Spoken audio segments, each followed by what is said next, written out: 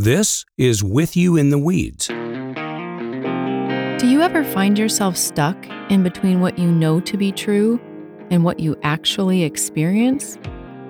Or the difference between where you are and where you want to be? Well, if so, you're in the weeds. And like weeds, those tough places keep coming back. I'm Lynn Rausch. And I'm John Tennant. As counselors, Lynn and I deal with those weeds all the time. Together, we designed this podcast because we want to be with you in those weeds, kind of like God desires to be with us. Now, that idea will change everything. So we hope you'll listen in and let us be with you in the weeds. Let's get started. Okay, here we are in our final episode of Becoming a Whole Person, and I am here with my good buddy and colleague and the guy I'd really like to be like when I grow up, Austin. Hey, Father John. Yes, Austin Powers. I watched that movie a lot when I was a kid growing up. Behave. Anyway, where have we been? Austin has been doing push-ups and eating power bars. I've watched some good television series, and we've been really working furiously at creating some good material for you guys. And we're ending this episode with looking at some common mistakes that parents make. And you're going to tell us more about that, Austin. Yeah, every parent or caregiver, you're not going to be perfect. Newsflash.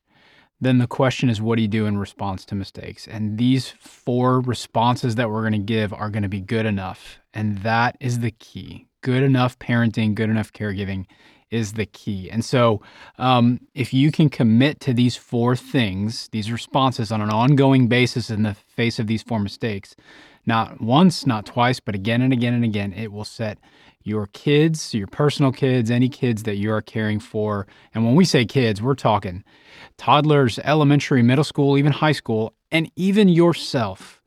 These things will set you on a trajectory to becoming a whole person. So, Father John, what's the first mistake? Yeah, so the first mistake is parenting by being controlling. And I'm going to combine 2 things in my response, controlling versus training. Okay. And they're very, very different. Yeah. We're just going to be blunt about this. You do not want to control your child if you want your child to develop good character capacities and be relationally engaged with people. Yeah, I'm so intrigued. Tell us more about controlling. What do you mean? Yeah, instead of controlling, what you want to do is to train your child and help them integrate skills that create wisdom and making good choices. And we'll get to that in a minute. But first, let's talk about controlling. Why is this bad? Well, before we talk about why it's bad, why are we so attracted to it? Because it gives us the illusion that we can have our own lives in control the way we want them. And these little buggers, these kids are not going to mess up my life. Do you have and I don't want to get you off script too much, do you have an example of what you're talking about when you say controlling a kid? Like, what does that look like? Yeah, probably the easiest way to sum it up is, hey, you do what I tell you to do because I told you to do it, and that's it. And right now. Yep, right now. I call the shots. That's my job. Your job is to do what I say. So that's a pretty simplistic way to think about it, but it's really being authoritarian. Like, you're a dictator running your household the way you want it, and you don't care what the kid thinks, feels, wants, and is developing into. Rigid, inflexible, all of that. Yep. Got it. So if you take this approach, and a lot of people do, you end up with really 3 possible responses in your kid. Number 1, they're going to become compliant. They'll just do what you say. But later in life, they don't know how to make their own choices. They don't have a no muscle because they've not been allowed to exercise any of their freedom. This is the kid that's living in your basement that can't figure out how to stand up to anybody or make their own choices or be themselves because they've just been compliant. So they're fully reliant upon you. The other one you get is a rebellious kid. This is the kid that's like, later, dude, as soon as they get the first chance. Yeah, because they've had their choice just so stuffed and stifled, and that's just only growing and growing and growing. So the minute they get out from under these caregivers or parents' rule, they're going crazy. Yep, they're doing their own thing. Yeah. And then the third one would be a sneak. a sneaky kid. They're compliant on the outside. Sure, Dad, but they lead a double life. They're sneaking out the window at night. They're lying to you. They're doing their own thing anyway, but they kind of look good on the outside. And I would imagine, too, a lot of this, a huge part of this sneakiness can now happen much more naturally on digital devices on the internet. You've got, whether it's different profiles. I know years ago, I don't know if this is probably outdated, but fake Insta was a big thing. You have these fake profiles where you're really doing and saying and leaning into maybe some of these darker impulses or desires. Yeah. This is where and how it can start. Yeah, these are basically your three outcomes if you choose controlling as parents. And making them do what you say, here's the real downside to it. It never helps the kid develop key character capacities that they need for life. And it never helps establish a close relationship. As I was writing this, I was thinking, what's an adult equivalent? Well, how do you feel about the IRS? Love it. Yeah, exactly. Need it. Want it. I look for loopholes. Is there some way out of this? Yeah. You can take your IRS payment, once you seal it up in the envelope, you can stomp up and down on it all you want. They don't care. Right. They're in control. Right. But you don't get close to the IRS, right? Right. So we want to do something else instead of controlling. We're going to call it training. Good enough response is training. Tell us more. Training and discipline, I'm going to use those interchangeably. Real quick, let's hit Proverbs 22:6. Train up a child in the way he should go. Even when he is old, he will not depart from it. I love this verse if you play out the implications of it. First of all, training in the Hebrew language means to narrow or to set limits. And a good example of this is directing traffic. So the policeman directing traffic doesn't jump in your car and drive your car for you. He directs it so that you can get to where you want to go safely. I love that because you still have control of the car. You've got ownership, and yet you're being directed and told where to go. Exactly. Yeah. So here are the implications of training if we think about this passage. Train up a child in the way he should go. I'm going to go pretty quickly through this. The first one is, these are the implications, and I love them. Your child needs training. It's not built in when they come out of the womb, which really means their job is to get it wrong. Man, I'm thinking about way back in one of our earlier verses, we said kids are not fully formed adults. They need to grow, and this is what you're saying. They need to be trained. Yeah, so as the parent, don't expect immediate obedience. Instead, work for obedience tomorrow. That's a good way to think about it. Yeah. So your kid doesn't have built-in software that says, this is what I should do, this is what I shouldn't do. I love that. And I also thought about losing the battle, but winning the war. Sometimes you got to lose a battle, and instead of controlling in that moment, getting the obedience, maybe go, I don't know if the word softer is better, but more gentle, kind. Maybe you'll lose the battle in the moment, but long-term, what you're saying, that obedience tomorrow, it's going to go well for you in the future. That's great. All right. Second one is your child wants training, even though they don't know that they want it. It's like eating broccoli. It's like good for your system. It's fiber, but no kid immediately likes broccoli. Because training, the reason that they want it is because it brings them security. So when you discipline them as you are emotionally engaged with them, they get a pretty deep sense that they can mess stuff up and be kind of stupid, but still be okay and still be loved. Third one, the child needs time for learning to trickle down. So when he is old, he will not depart from it. This stuff takes a long time for a kid to integrate into their psyche. They learn very quickly, but they don't have filters in place to discern or be wise about the information coming at them. They're very slow to learn delayed gratification and impulse control. And remember, a major part of their brain is not fully developed until they're 24. So as the parent, right? Practical. Don't say, how many times have I told you? Well, probably 1.5 million, right? Because you need to repeat things over and over, and they need to experience things over and over as they develop. I'm so glad to hear this, and I need this because a lot of times my default response is they are not listening intentionally. They know it, and they're giving me the middle finger. And that sometimes might be right, but more often than not, they're not maybe they've forgotten it, and they need to hear it again and again and again because of this point, because they're not fully formed adults, and it takes them a while. Yeah. It's funny, this is a little off track, but I remember when my youngest was 4, I was doing bedtime prayers with her, and I closed my eyes as I was praying. And when I said amen, I opened my eyes and she had the middle finger, like right up in my face. And I looked at her and I said, "What's that?" And she said, "Oh, that's something my friend taught me." Oh, I'm like, my gosh. Okay, well, let's not do that right now. Let's just go to sleep, right? Anyway, that's off the beaten track. Okay, the fourth thing is the child will catch training like they catch a cold. They get it from others around them. And the principle here is more is learned that is caught than taught. Because they're perpetual learners. They're sponges. They're learning 24/7. Now, if that's the case, if they're perpetual learners catching stuff, we are perpetual teachers, always throwing stuff out for them to pick up. So questions, how do mom and dad treat each other? How do you speak to your wife or your husband? How do mom and dad handle family issues? When we tell them, don't do what I do, like what are they picking up, really? So one example of this in very, very subtle ways, you're in a kitchen, your kiddo spills the milk. You try to give them grace. It's okay, honey, you spilled the milk. And then the mom turns around and beats herself up for dropping the pan of pork chops. Like, stupid. My gosh. Stupid pork chops. Which one has the greater impact? The kid's watching the mom thinking, if I do a mistake, then that's really the way I should think about myself. Mm-hmm. So they're going to pick up everything. Mm-hmm. The child is a little unique person. The passage says, train up a child in the way he should go.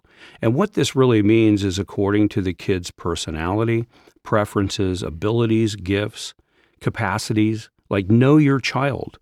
So we don't do formulas for parenting because discipline and training is very fluid. Yeah, if you have multiple kiddos, you know by now, even I'm not sure what age this really does show up, but each kid's different. Yes, we all love our kids the same, and yet they're different, and we got to flex and flow, and it's not easy, and it's great, and it's not easy, and it's not going to go well if we try just to parent every single kid the exact same way. Yeah. The next one. Yeah. Train up a child in the way he should go, and when they are old, they will not depart from it. So the implication here is that some things we teach them, we will never see the fruit of what we teach them. And many things we will see only later in life. And the good news is that means it's never too late to repair things. So simply controlling your child, it will give you a momentary sense of control, but it will never connect you deeply to your kiddo. It will never enable them to develop wisdom, which is basically the character capacities to make good choices and deal with the realities of life. So think of it this way. Discipline should be an experience that we either create for our kids or we capture to teach them and nurture them. It is not a punishment to control them. Right, because controlling will keep the kiddo stuck and locked where they are. Yep. Instead, this training, this discipline, setting limits, setting boundaries, whatever it is, all the while allowing them to still grow. Yeah. It's like education. Yep. Okay, so mistake number 2, ignoring your kiddo. Now, there's a couple senses of this mistake. On an extreme level, we're talking about ignoring the entirety of your child. You know, you're apathetic about their performance in school or sports or extracurricular activities they're involved in. Maybe you don't even really know who their friends are, and maybe even where they are, right? Maybe middle schoolers or high schoolers that are around. That wouldn't be an uncommon experience for these kind of parents. But this ignoring can come in more subtle forms. Maybe it means ignoring your child's emotional needs, or you've got a pattern of disregarding what might be going on in their world. Now, why do this? Well, lots of reasons. It could be intentional. It could be unintentional. If you're like me, there might be just a little bit of both in there, but maybe you're just really busy at work right now. Distracted. This is distracted. It's a crazy time. Maybe you've just had another kiddo and you're adjusting as the family. You know, our kids love Jim Gaffigan. Like, they go to bed listening to it, which is hilarious. I don't know how that started, but I always remember, Jim Gaffigan talking about what was it like having 3 kids to 4. Just imagine you're drowning and someone hands you a baby. That's good. That's tough. So maybe that's it. Another reason, maybe you just got divorced and you're overwhelmed trying to settle into new life. Lots of reasons why this might be happening. But let me briefly just read a scripture that hits the heart of why it's a mistake to ignore. And I'm not doing this to try and beat anybody up. My guess is if you're listening and you're doing this, part of you knows this is wrong. But here's why. Deuteronomy, Old Testament book, chapter 7, verse 6, it says this: "The Lord your God has chosen you out of all the peoples on the face of the earth to be his people, his treasured possession."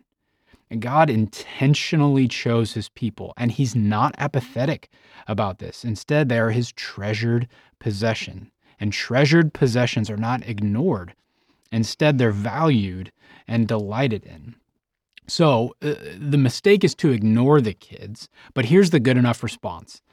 Get curious. So you're saying, like, these are well-intentioned parents. If you're listening to this, you're trying to do this, but life kind of beats you down sometimes. So here's what the good enough response is. That's right. The good enough response is to get curious. And we got story time, and it happened this morning. Now, today's Halloween. This might be a few weeks after this, but today's Halloween. And my 10-year-old, he had a really hard morning. He was moody. He was irritable. He's stomping around the house. He's trying to pick fights with anybody in his orbit. He got into the candy. No, not yet. It's Halloween's tonight. But eventually, I just asked him, I said, "Dude, what's going on?" And by the way, that was exactly how I said it. It wasn't, "Oh, what's going on? Tell me, my son." No, it was, "Dude, what's going on?" Because his anger and his irritability, it vanished. And he started getting teary-eyed. And he's on the verge of just letting it go. And he says, "I don't like my Halloween costume." And it was too small for him. He couldn't find a mask. It was just all wrong. Now here's the point. Underneath that irritability and anger, it was sadness. And that helped me understand all those outward behaviors. But I would have never known that if I didn't ask that question, "Dude, what's going on?" That's beautiful. And guess what? With regard to, again, I just talked about the intention and the tone of voice. It wasn't perfect, but guess what? It was good enough. Now, what I hoped to grow in the little softer tone next time, of course. But in that moment, for now, that question was good enough to get to the heart of what was going on. And so if you're a parent or a caregiver who's listening, curiosity can take so many forms. Ask those elementary kiddos about their days at school. Like, what job did you have in the classroom today? Or who did you sit with at lunch? Maybe ask a middle schooler what music they're loving right now, and take notes, because the music my middle schooler's listening to right now, I've never heard of these people, but whatever. Ask them, what are they learning in that small group lesson at church? I don't know. John, what have you done for your family to show curiosity over the years? Do you do anything? Just very much. Man, as I look back on my parenting, I dropped the ball so many times. I pretty much tried to do what you just did with your kiddo. Right. And I love how you're describing the way you asked your kiddo, "Dude, what's going on?" Because that's real life stuff. So it's easy to be clinical as you listen to this stuff. But like in real life, it comes off as like, "Hey, man, like, I'm getting pretty frustrated. What's going on with you?" Yeah, and I include that, and maybe it's just the cynic or the skeptic in me. I get so frustrated when I hear all this stuff that sounds great in a classroom and on a whiteboard, but can't stand the test of real life. And so this is stuff that I think can work in real life. It's good enough. Yeah. And in the end, over time, that good enough curiosity is going to be the means by which the kiddos in your care feel like those chosen and treasured possessions. And it will give them it'll give them an intellectual and an experiential category for God's love for them. So, mistake, ignoring, good enough response, curiosity. Nice. John, I like it. What's the third one? So now what we're going to talk about, and we've sort of touched on it, like we're going to talk about, just say it, we're going to talk about making the mistake of not being vulnerable and not taking ownership of your failures. Mm. You know, what I like about the, dude, what's going on? Or, hey, man, I'm frustrated. Like, can you help me understand? Kids are humans and they're real. And when they see the emotion in the parent, but yet the parent is engaging, they live that way. Like, they have the outward emotions of frustration and fear and all that stuff, but they don't know how to regulate. I think it's okay for a kid to see, like, a parent become angry or frustrated and yet be able to manage that. 100%. I Yeah. hope so. I hope so. Yeah. Right? Because if parents are robots or they're, trying to keep up some sort of front, when those emotions come out, they're going to be unfamiliar. So what you're saying, I think, is when you get a parent who's showing anger and frustration in a healthy way and still engaged, that gives them a category for it. Absolutely. So let's go a little deeper with this. Vulnerability and taking ownership. I'm going to combine these two concepts. A lot of parents are crushed under the feeling of having to do it right, be a great parent. And behind that lurks this notion of perfection. I've got to be a perfect parent. Well, we're going to show you something that's better than being perfect. And it's very achievable. And that is being a humble parent. That is much better than being a perfect parent. So this is a parent who can loop back with their kids and repair mistakes, admit wrong, ask for forgiveness, because what this teaches our kiddos is grace through a relationship. Now, parenting is a relationship. Bottom line, that might sound a little strange or simplistic, but I don't think we often approach it that way. I think we approach it more as, I've got to figure out the roadmap, the formula, the right thing to do, but it is a relationship. Yeah. First and foremost. So you're talking about people are divorcing who they are from what they do. Let me just do the things and take myself out of it in parenting. And guess what? That ain't going to work. Exactly. Exactly. So it is a relationship. Make no mistake about it. Even though it's with someone who throws up on you, frustrates you, doesn't listen to you, and spends all your money. You are a learner along with them. You're just simply older. So the difference between you and your kiddo is that you've lived longer and you've learned some stuff. Man, I love that. So you're a learner with them. That is a fruit or a sign of being a humble parent. You learn with them. Yeah. And you have been put in authority over them. That is a role you play. But other than that, you've made mistakes. You've had to ask for help. You don't know everything, and you're still learning. So being vulnerable is letting them in on who you really are as you play a seasonal role in helping them get ready to face life. One quick story: when my oldest was a teenager, we're driving home from church, and I'm staring at the road, and she said, "Dad," and I don't remember what it was she wanted to ask about, but she asked about some problem that she was having. And I was really tired, and I was also stumped, and I just couldn't come up with anything. And I remember this. I said, "Hannah, I don't know. I don't know how to help you." And she got really quiet for a few seconds, and she said, "That's kind of weird because you're my dad. You're supposed to tell me what to do." And I remember telling her, "Yeah, I know, and we'll figure it out eventually, but I've never parented a teenager before, Hannah. This is the first time out of the chute for me. I've been a teenager, but I've never parented one, so I'll think about it with you." And she just sat there kind of stunned. And she was, without words for a few seconds. It was kind of interesting. It is an absolute prison to live with the pressure of believing you have to be a wonderful parent. You have to come up with all the answers right now. I wonder how many, if you're listening, and maybe the fear that could come up with being this vulnerable. If I'm this vulnerable and say, I don't know, is my kid going to take advantage of that?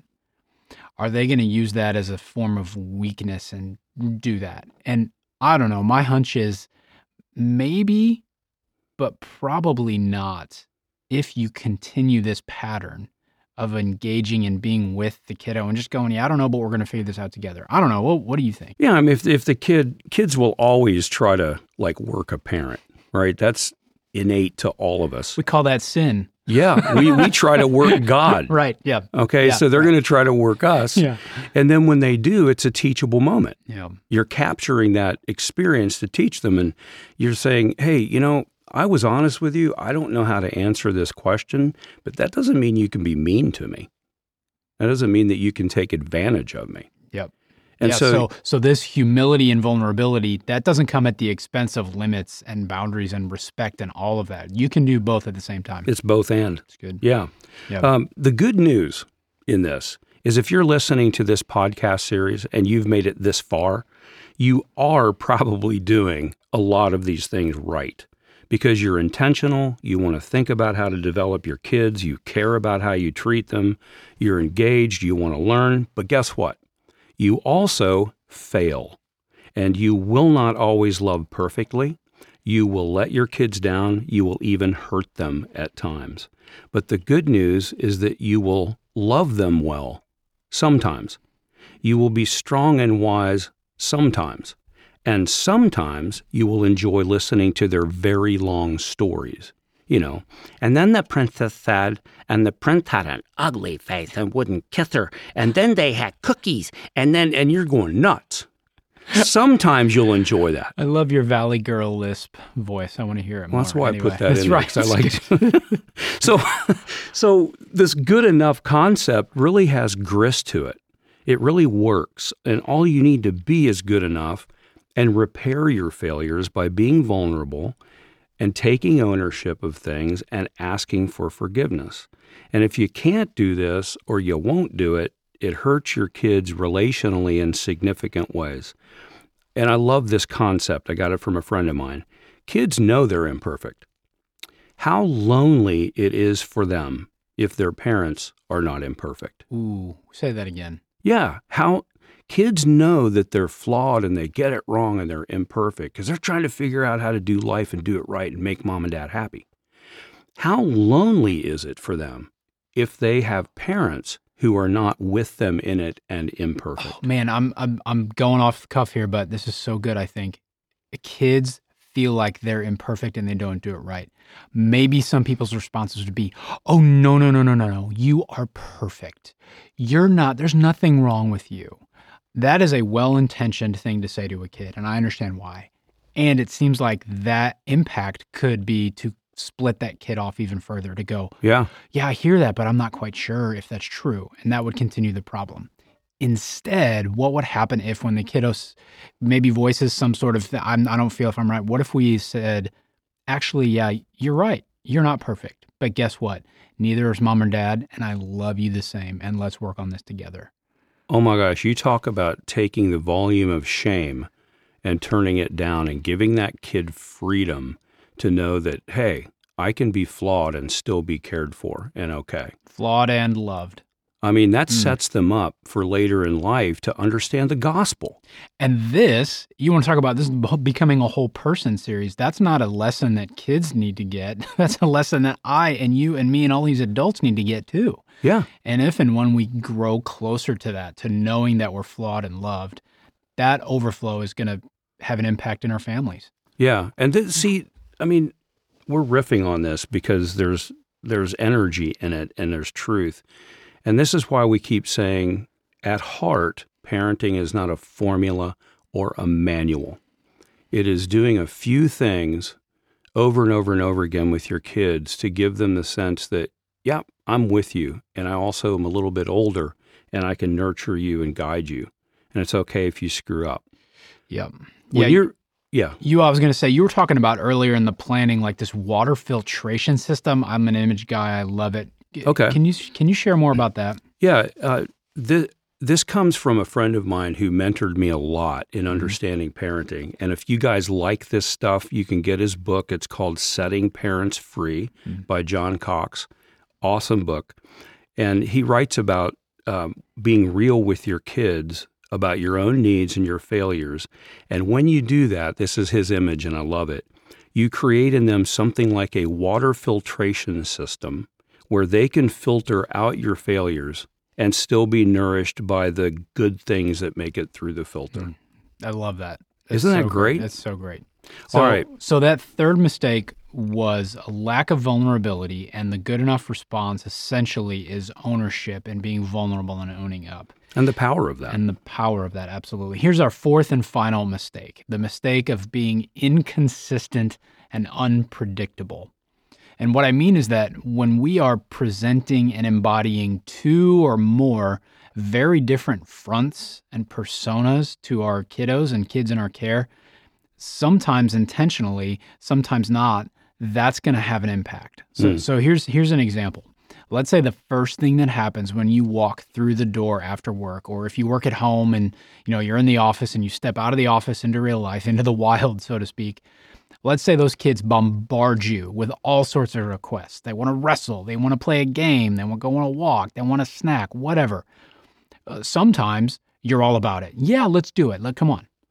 Other times you snap in anger, like, whoa, slow down, stop. You are too much. Can't you see that I'm tired?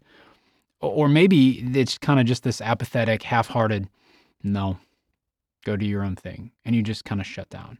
If those are the consistent and chronic responses, not like a one-time here or there, nobody's perfect, but if that's the consistent and chronic pattern, that's going to cause some problems. And here's just a few of what might happen. Over time, your kids are going to be apprehensive of you and maybe even scared because they don't know who's coming through that door or who's coming out of that office or who's coming up from the basement. Your kids are going to be wary of presenting their needs to you, and they can begin to develop an unhealthy self-reliance. They're going to think, mom, dad, grandma, grandpa, whoever, I'm not taking my stuff to them. I have to figure this out on my own. And that's the place of isolation and loneliness. And that's where shame and all of these things can thrive. And they're going to come online because here's what can happen. The kids will then wonder, what's going on? Why is mom or dad or this caregiver, why are they so different? And because they don't have the capacity to understand that this is a parent or a caregiver issue, they're going to believe I'm the problem. I'm the reason that they're acting different. There is something wrong with me. Oh, that's so good. And guess what? This is where Satan and the enemy will have a field day. They'll take it and run with it because now the kiddo has internalized the belief that there is something wrong with me. And if I can just fix me, then dad will be happier. Mom and dad will get along better. And so they make themselves the locus of control because they're trying to fix their world. Exactly right. And where and how did all of this start? Well, it started with that chronic and continual mistake of inconsistency and unpredictability. But, now that's the bad news, that's a mistake. But there's a good enough response that can make up for it. And guess what? It's consistency and predictability. Now, we could go so many places with this, but let's go to the rock-solid biblical reality that's found in Hebrews chapter 13, verse 8. It says, Jesus Christ is the same yesterday, today, and forever. He's consistent. He's predictable. He is the unmoving rock on which those storms crash. And he has set up life in such a way that our kids and those people, the kiddos in our care, get to learn this quality in and through the parenting and the caregiving. Now, I'm not sure how this hits you, but I got two equal responses. One, that is crushing, but it's also incredible. So I think this is crushing because it's impossible. I cannot, you cannot, and we cannot be perfectly consistent and predictable in the same way as Jesus, period. End of story. But it's also incredible for a couple of reasons. One, we get to tell our kids, guess what? I cannot be the perfect person for you, but guess who can? Jesus. And one day we're going to know and feel and experience all that reality. So that's the doorway into that. Yeah, can I make a comment on that? Absolutely. Like, it's okay sometimes, like if you come home and your kid's like, come on, let's play ball. It's really okay to say, look, I can't do that right now because I am exhausted. I need to take a nap. Maybe we can do it later. It's okay to say that. It's if you constantly always remove yourself from the picture. Yes, that's a good nuance. And if you don't give a reason or a reminder of, hey, we'll do it later. If all you just say is no. Yeah. And there's no hope of connection, yes. The other thing is when you do that, like, hey, I've been to 15 of your ball games, but I cannot make the next ball game because I have a lot of work to do. Watch for times that your kids try to fix you. Like if they say, "Oh, you're tired, Dad? Well, do you want me to fix dinner tonight, or can I bring you a snack?" Don't let them do that, because you don't want to tutor them into, "Hey, you need to take care of my emotional world," because you're the adult. So you might say something like, "Hey, that's really sweet, babe. You don't need to bring me a snack. I can grab something real quick. You go play with your dolls, or you go play with your friend. I'll be okay." Or, Mommy and Daddy will work this out if I have a work conflict. That's really good. Take the burden off of them. Take the burden off. So the other reason that I think this is an incredible promise is it can have lasting benefits for the kids in our care. So, when you're consistent and predictable, kids are going to begin to feel safe and secure at home. And guess what? They'll be able to take those feelings with them into new and confusing and maybe overwhelming situation. It's like a tank of gas. They're filling up at home. And then when they go to someplace, it's going to deplete the gas a little bit, but they have some left. They have something to take with them. When you're consistent and predictable, the kids are going to begin to bring their own worries and their own fears to you rather than hide them. You were talking about those different kind of kids, the rebellious kid, the sneaky kid. If we're consistent and predictable on an ongoing basis, the kids are going to realize, hey, I can bring my problems to mom or dad or whoever, and they're really going to hear them and try to help. Now, this, again, it doesn't happen overnight, and you cannot, maybe this is perhaps the most important thing, we cannot produce this out of our own willpower. Maybe we can for a day or a week, but eventually this is going to crash and it's not going to go the way we want it to. Instead, we need to ask Jesus through his Spirit to renew and restore these qualities in us every single day. I'll never forget this. I heard a sermon years ago. I forget who it was, but he talked about this, and I had to start doing this. When I would come home from work, I mean, literally, you talk about gas. I had an empty tank. The gas light's on. I would have to sit in the driveway just for a minute or two and either put some music on or say a prayer. And it was something to the effect of, Lord Jesus, help me. I have nothing left. And I'm worried I'm going to snap at these kids who are going to need something. Like, I literally need your help, please. And, I'm not perfect, but that was the pattern that I had to set, and giving myself some margin. Because if I didn't give myself that, guess what? I'm going to be more than not inconsistent and unpredictable. All right. I have an image. Give me one. Years ago, went on a family vacation, and it was the family vacation from HE double hockey sticks. And we had traveled with 2 little kids, got stuck on a tarmac, delayed flights. I mean, I could go on and on. It was awful. And then we get to this cabin that was promised to us, and we get in there, we're exhausted. We've been traveling. If you take into account the time delays from West Coast to East Coast, we'd been traveling for like 15 hours, and we are absolutely exhausted. It's 1 a.m, and we pull the bed sheets back in this cabin, and there's mouse poop. And the kids are like, "Oh, what's that?" It's a raisin. Let me eat it. I kid you not. We're up at 2 a.m. doing sheets, trying to get the kids asleep.